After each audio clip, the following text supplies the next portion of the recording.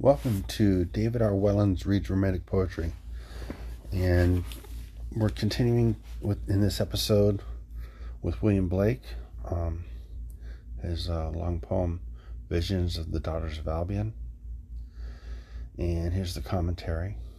This work, dated 1793, on the title page, is one of Blake's early illuminated books, and like his later and longer works, is written in what Blake called the long, resounding, strong, heroic verse of 7-foot lines. Unlike the timid heroine of the Book of Thel, the virgin Uthun dares to break through into adult sexuality, symbolized by her plucking a marigold and placing it between her breasts, and sets out joyously to join her lover Theotormon, whose realm is the Atlantic Ocean. She is stopped and raped by Bromion, who appears as a thunderstorm. The jealous Theotormon, condemning condemning victim as well as the rapist, binds the two back to back in a cave and sits weeping on the threshold. The rest of the work consists of monologues by the three characters who remain fixed in these postures. Throughout this stage tableau, the daughters of Albion serve as the chorus who, in a recurrent refrain, echo the woes and sighs of Uthun, but not her call to rebellion. This simple drama is densely significant, for as Blake's compressed allusions indicate, the characters, events, and monologues have diverse areas of application. Blake's abrupt opening word, which he etched in very large letters, is enslaved, and the work as a whole embodies his view that contemporary men, and even more women, in a spiritual parallel to shackled black slaves, are in bondage to oppressive concepts and codes in all aspects of perception, thought, social institutions, and actions. As indicated by the refrain of the Daughters of Albion, that is, contemporary English women, Uthun in one aspect represents the sexual disabilities and slave-like status of all women in the male-dominated society. But as the soft soul of America, she is also the revolutionary nation that had recently won political emancipation, yet continued to tolerate an agricultural system that involved black slavery and to acquiesce in the crass economic exploitation of her soft American plains. At the same time, Uthun is represented in the situation of a black female slave who has been branded, whipped, raped, and impregnated by her master.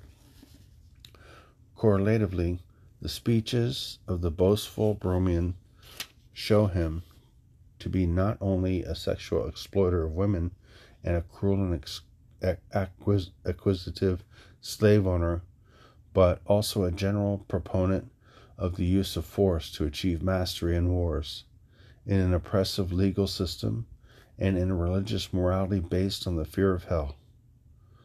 Theotormon is represented as even more contemptible.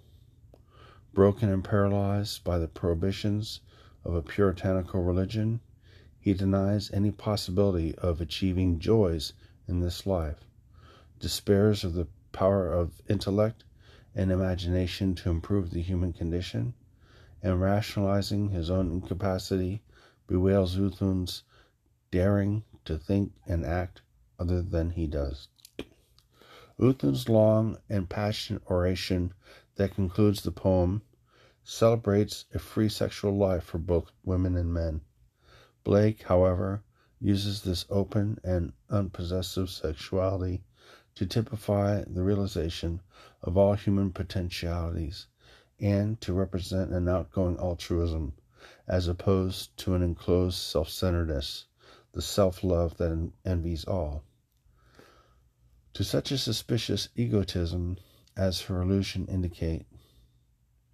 Uthun attributes the tyranny of uniform moral laws imposed on variable individuals, a rigidly institutional religion, the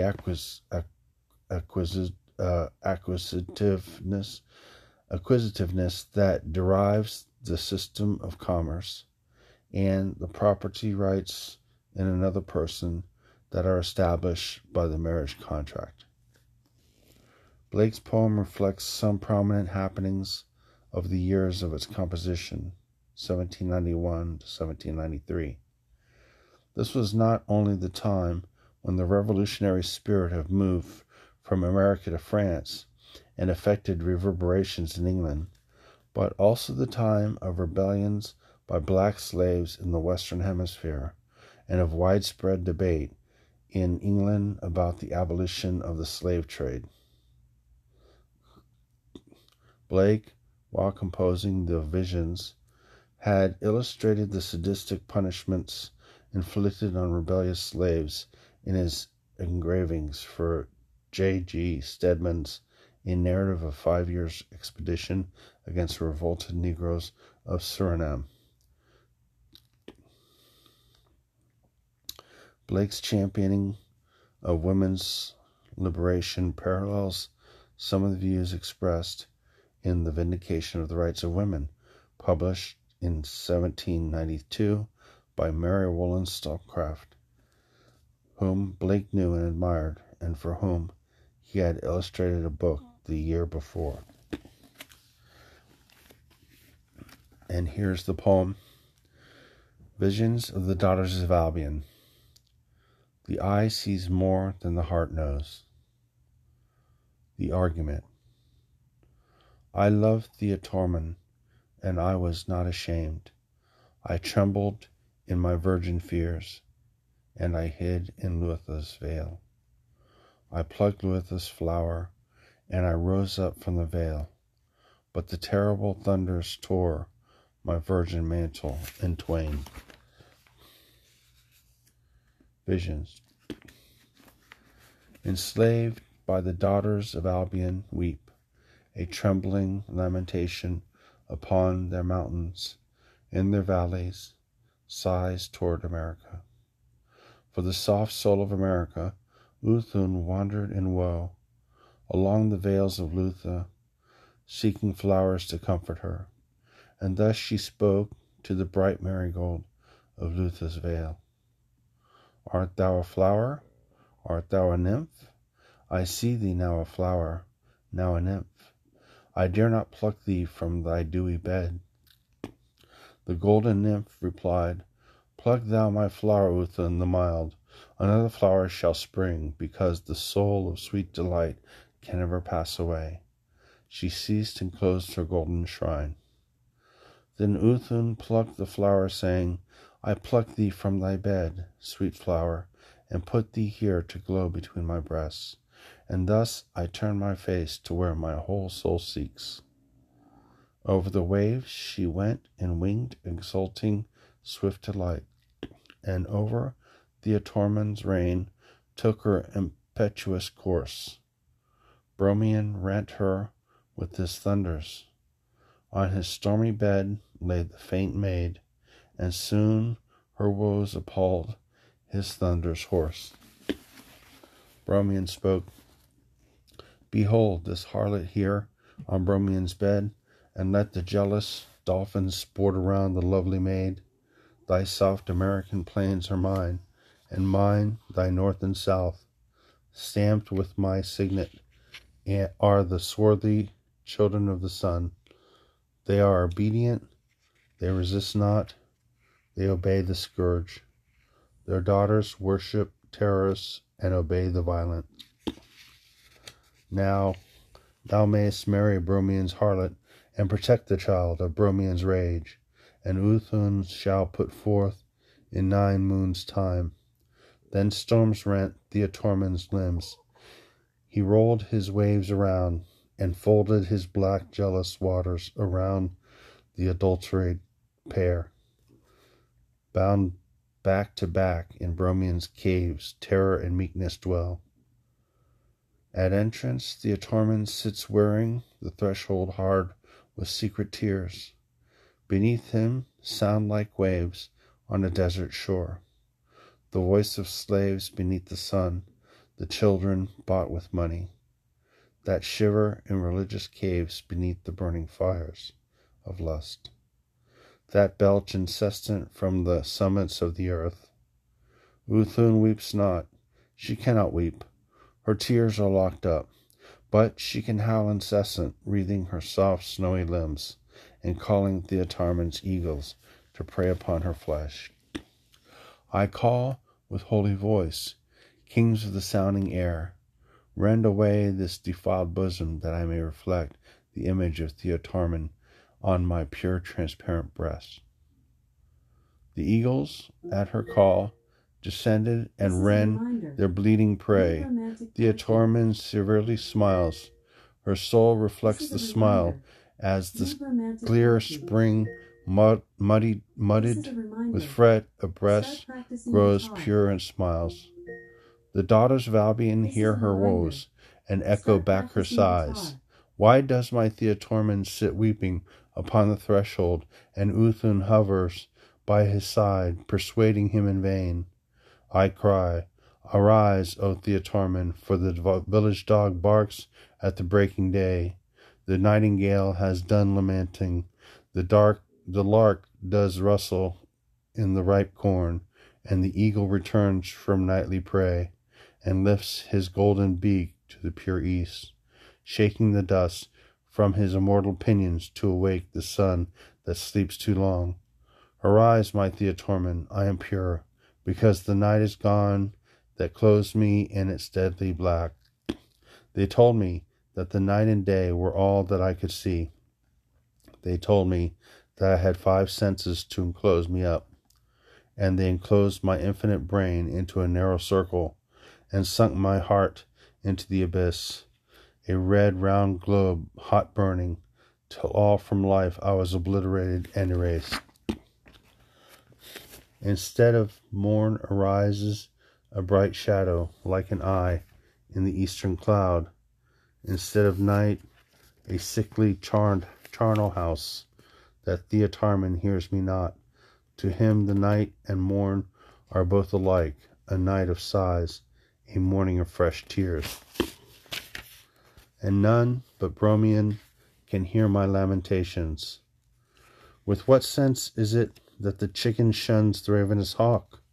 With what sense does the tame pigeon measure out the expanse? With what sense does the bee form cells? Have not the mouse and frog eyes and ears and sense of touch? Yet are their habitations and their pursuits as different as their forms and as their joys. Ask the wild ass why he refuses burdens, and the meek camel why he loves man. Is it because of eye, ear, mouth, or skin, or breathing nostrils? No, for these the wolf and tiger have. Ask the blind worm the secrets of the grave, and why her spires love to curl round the bones of death. And ask the ravenous snake where she gets poison, and the winged eagle why he loves the sun. And then tell me the thoughts of man that have been hid of old. Silent I hover all the night, and all day could be silent, if Theotormon once would turn his loved eyes upon me. How can I be defiled when I reflect thy image pure? Sweetest the fruits that the worm feeds on, and the soul preyed on by woe. The new washed lamb, tinged with the village smoke, and the bright swan by the red earth of our immortal river. I bathe my wings, and I am white and pure to hover round Theotormon's breast. Then Theotormon broke his silence, and he answered, Tell me, what is the night or day to one overflowed with woe? Tell me, what is a thought, and of what substance is it made? Tell me, what is a joy, and in what gardens do joys grow? and in what rivers swim the sorrows, and upon what mountains wave shadows of discontent, and in what houses dwell the wretched, drunken with woe, forgotten and shut up from cold despair. Tell me where dwell the thoughts, forgotten till thou call them forth. Tell me where dwell the joys of old, and where the ancient loves. And when will they renew again, and the nights of oblivion pass, that I might traverse time and spaces far remote, and bring comforts into a present sorrow and a night of pain? Where goest thou, O thought? To what remote land is thy flight? If thou returnest to the present moment of affliction, wilt thou bring comforts on thy wings, and dews and honey and balm, or poison from the desert wilds, from the eyes of the envier? Then Bromian said, and shook the cavern with his lamentation, Thou knowest that the ancient trees seen by thine eyes have fruit, but knowest thou that trees and fruits flourish upon the earth, to gratify senses unknown?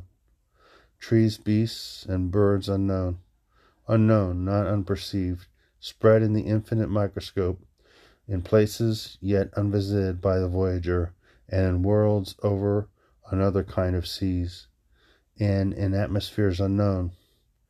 Ah, are there other wars beside the wars of sword and fire? Are there other sorrows beside the sorrows of poverty? And are there other joys beside the joys of riches and ease? And is there not one law for both the lion and the ox? And is there not eternal fire and eternal chains to bind the phantoms of existence from eternal life? Then Uthun waited silent all the day and all the night. But when the morn arose, her lamentation renewed. The daughters of Albion hear her woes, and echo back her sighs. O Urizen, creator of men, mistaken demon of heaven, thy joys are tears, thy labor vain, to form men to thine image. How can one joy absorb another, and not different joys? Holy, eternal, infinite, in each joy is a love. Does not the great mouth laugh at a gift, and the narrow eyelids mock at the labor that is above payment? And wilt thou take the ape for thy counselor, or the dog for a schoolmaster to thy children? Does he who condemns poverty, and he who turns with abhorrence from usury, feel the same passion, or are they moved alike? How can the giver of gifts experience the delights of the merchant? How the industrious citizen the pains of the husbandman? How different far the fat-fed hireling with hollow drum, who buys whole cornfields into wastes and sings upon the heath? How different their eye and ear, how different the world to them! With what sense does the parson claim the labor of the farmer? What are his nets and gins and traps, and how does he surround him with cold floods of abstraction and with forests of solitude,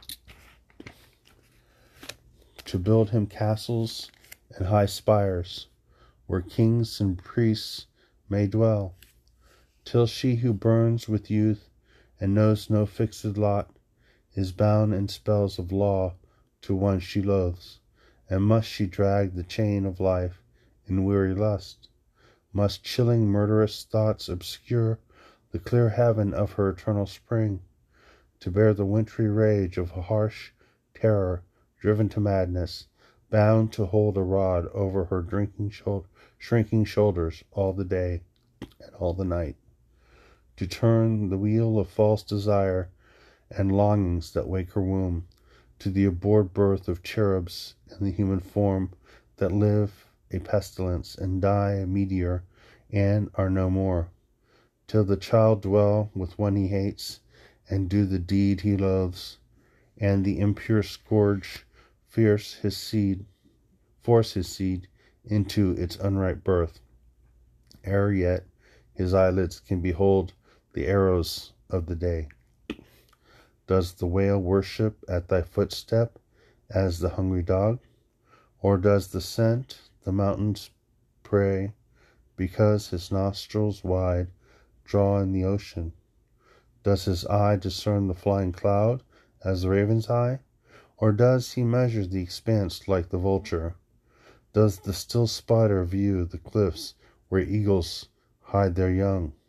Or does the fly rejoice because the harvest is brought in? Does not the eagle scorn the earth and despise the treasures beneath? But the mole knoweth what is there, and the worm shall tell it thee. Does not the worm erect a pillar in the mouldering churchyard, and a palace of eternity in the jaws of the hungry grave? Over his porch these words are written: Take thy bliss, O man, and sweet shall be thy taste, and sweet thy infinite joys renew. Infancy, fearless, lustful, happy, nestling for delight in laps of pleasure, innocence, honest, open, seeking the vigorous joys of morning light, open to virgin bliss. Who taught thee modesty, settled modesty, child of night and sleep? When thou awakest, wilt thou dissemble all thy secret joys?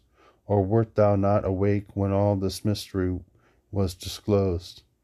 Then comest thou forth a modest virgin, knowing to dissemble, with nets found under the night pillow to catch virgin joy, and brand it with the name of whore, and sell it in the night, in silence, even without a whisper, and in seeming sleep, religious dreams and holy vespers light thy smoky fires. Once were thy fires lighted by the eyes of honest morn, and does thy Theotormon seek this hypocrite modesty, this knowing, artful, secret, fearful, cautious, trembling hypocrite? Then is Uthun a whore indeed, and all the virgin joys of life are harlots, and Theotormon is a sick man's dream, and Uthun is the crafty slave of selfish holiness. But Uthun is not so, a virgin filled with virgin fancies, open to joy and to delight wherever beauty appears.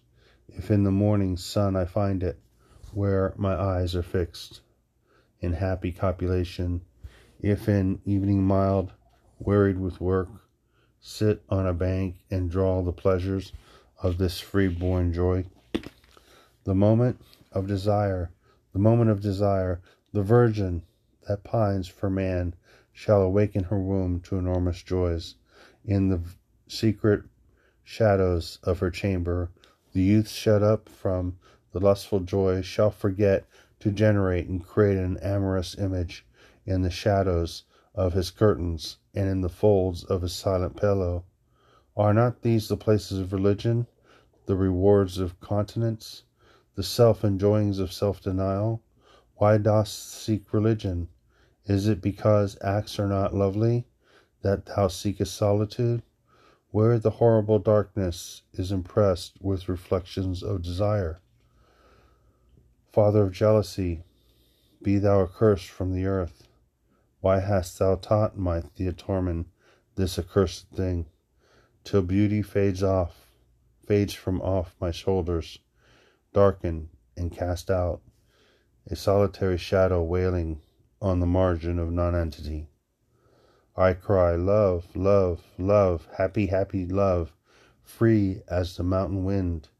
Can that be love, that drinks another as a sponge drinks water, that clouds with jealousy his night, with weepings all the day, to spin a web of age around him, grey and hoary dark, till his eyes sicken at the fruit that hangs before his sight? Such is self-love that envies all, a creeping skeleton with lamp-like eyes, watching around the frozen marriage bed. But silken nets and traps of adamant will Uthun spread and catch for thee girls of mild silver, or of furious gold. I'll lie beside thee on a bank and view their wanton play. In lovely copulation, bliss on bliss, with Theotormon, red as the rosy morning, lustful as the firstborn beam. Uthun shall view his dear delight, nor e'er with jealous cloud come in the heavens of generous love, nor selfish blightings bring. Does the sun walk in glorious raiment on the secret floor, where the cold miser spreads his gold? Or does the bright cloud drop on his stone threshold? Does his eye behold the beam that brings expansion to the eye of pity? Or will he bind himself beside the ox to thy hand furrow? Does not that mild beam blot the bat, the owl, the glowing tiger, and the king of night? The sea fowl take the wintry blast for a covering to her limbs, and the wild snake the pestilence to adorn him with gems and gold. And trees and birds and beasts and men behold their eternal joy. Arise, you little glancing wings, and sing your infant joy. Arise and drink your bliss, for everything that lives is holy. Thus every morning wails Uthun, but Theotormon sits upon the margined ocean, conversing with shadows dire. The daughters of Albion hear her woes, and echo back her sighs. 1791 to 1793. Published 1793. And that's it for this episode. That was